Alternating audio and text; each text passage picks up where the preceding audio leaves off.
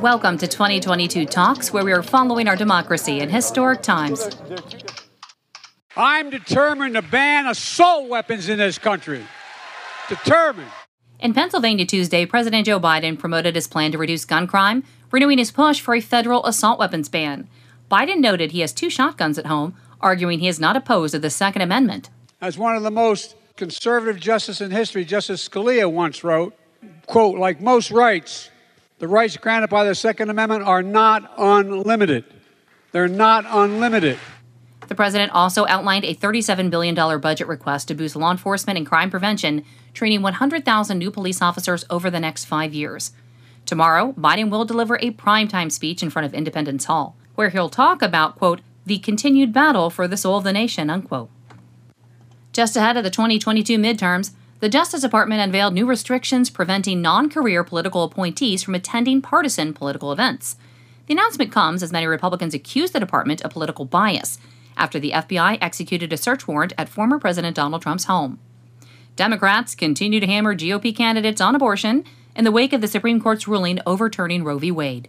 Illinois Governor J.B. Pritzker says the midterms are a referendum on reproductive rights. They've unleashed a tsunami of determined women voters and their allies who will lift up pro-choice candidates and take down the ultra-conservative fundamentalists this November. So to those anti-choice politicians, know that we are coming for you. You will lose in November.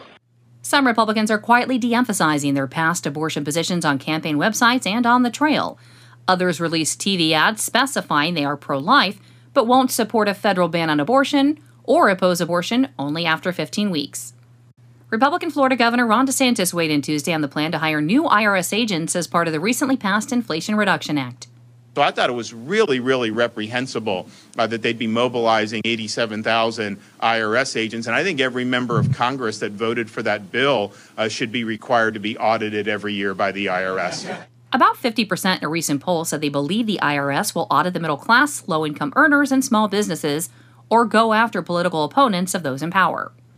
Former Russian leader Mikhail Gorbachev died Tuesday at age 91. He's credited with creating a more democratic society in his country and made a historic agreement with former President Reagan in 1987 to denuclearize immediate-range nuclear missiles.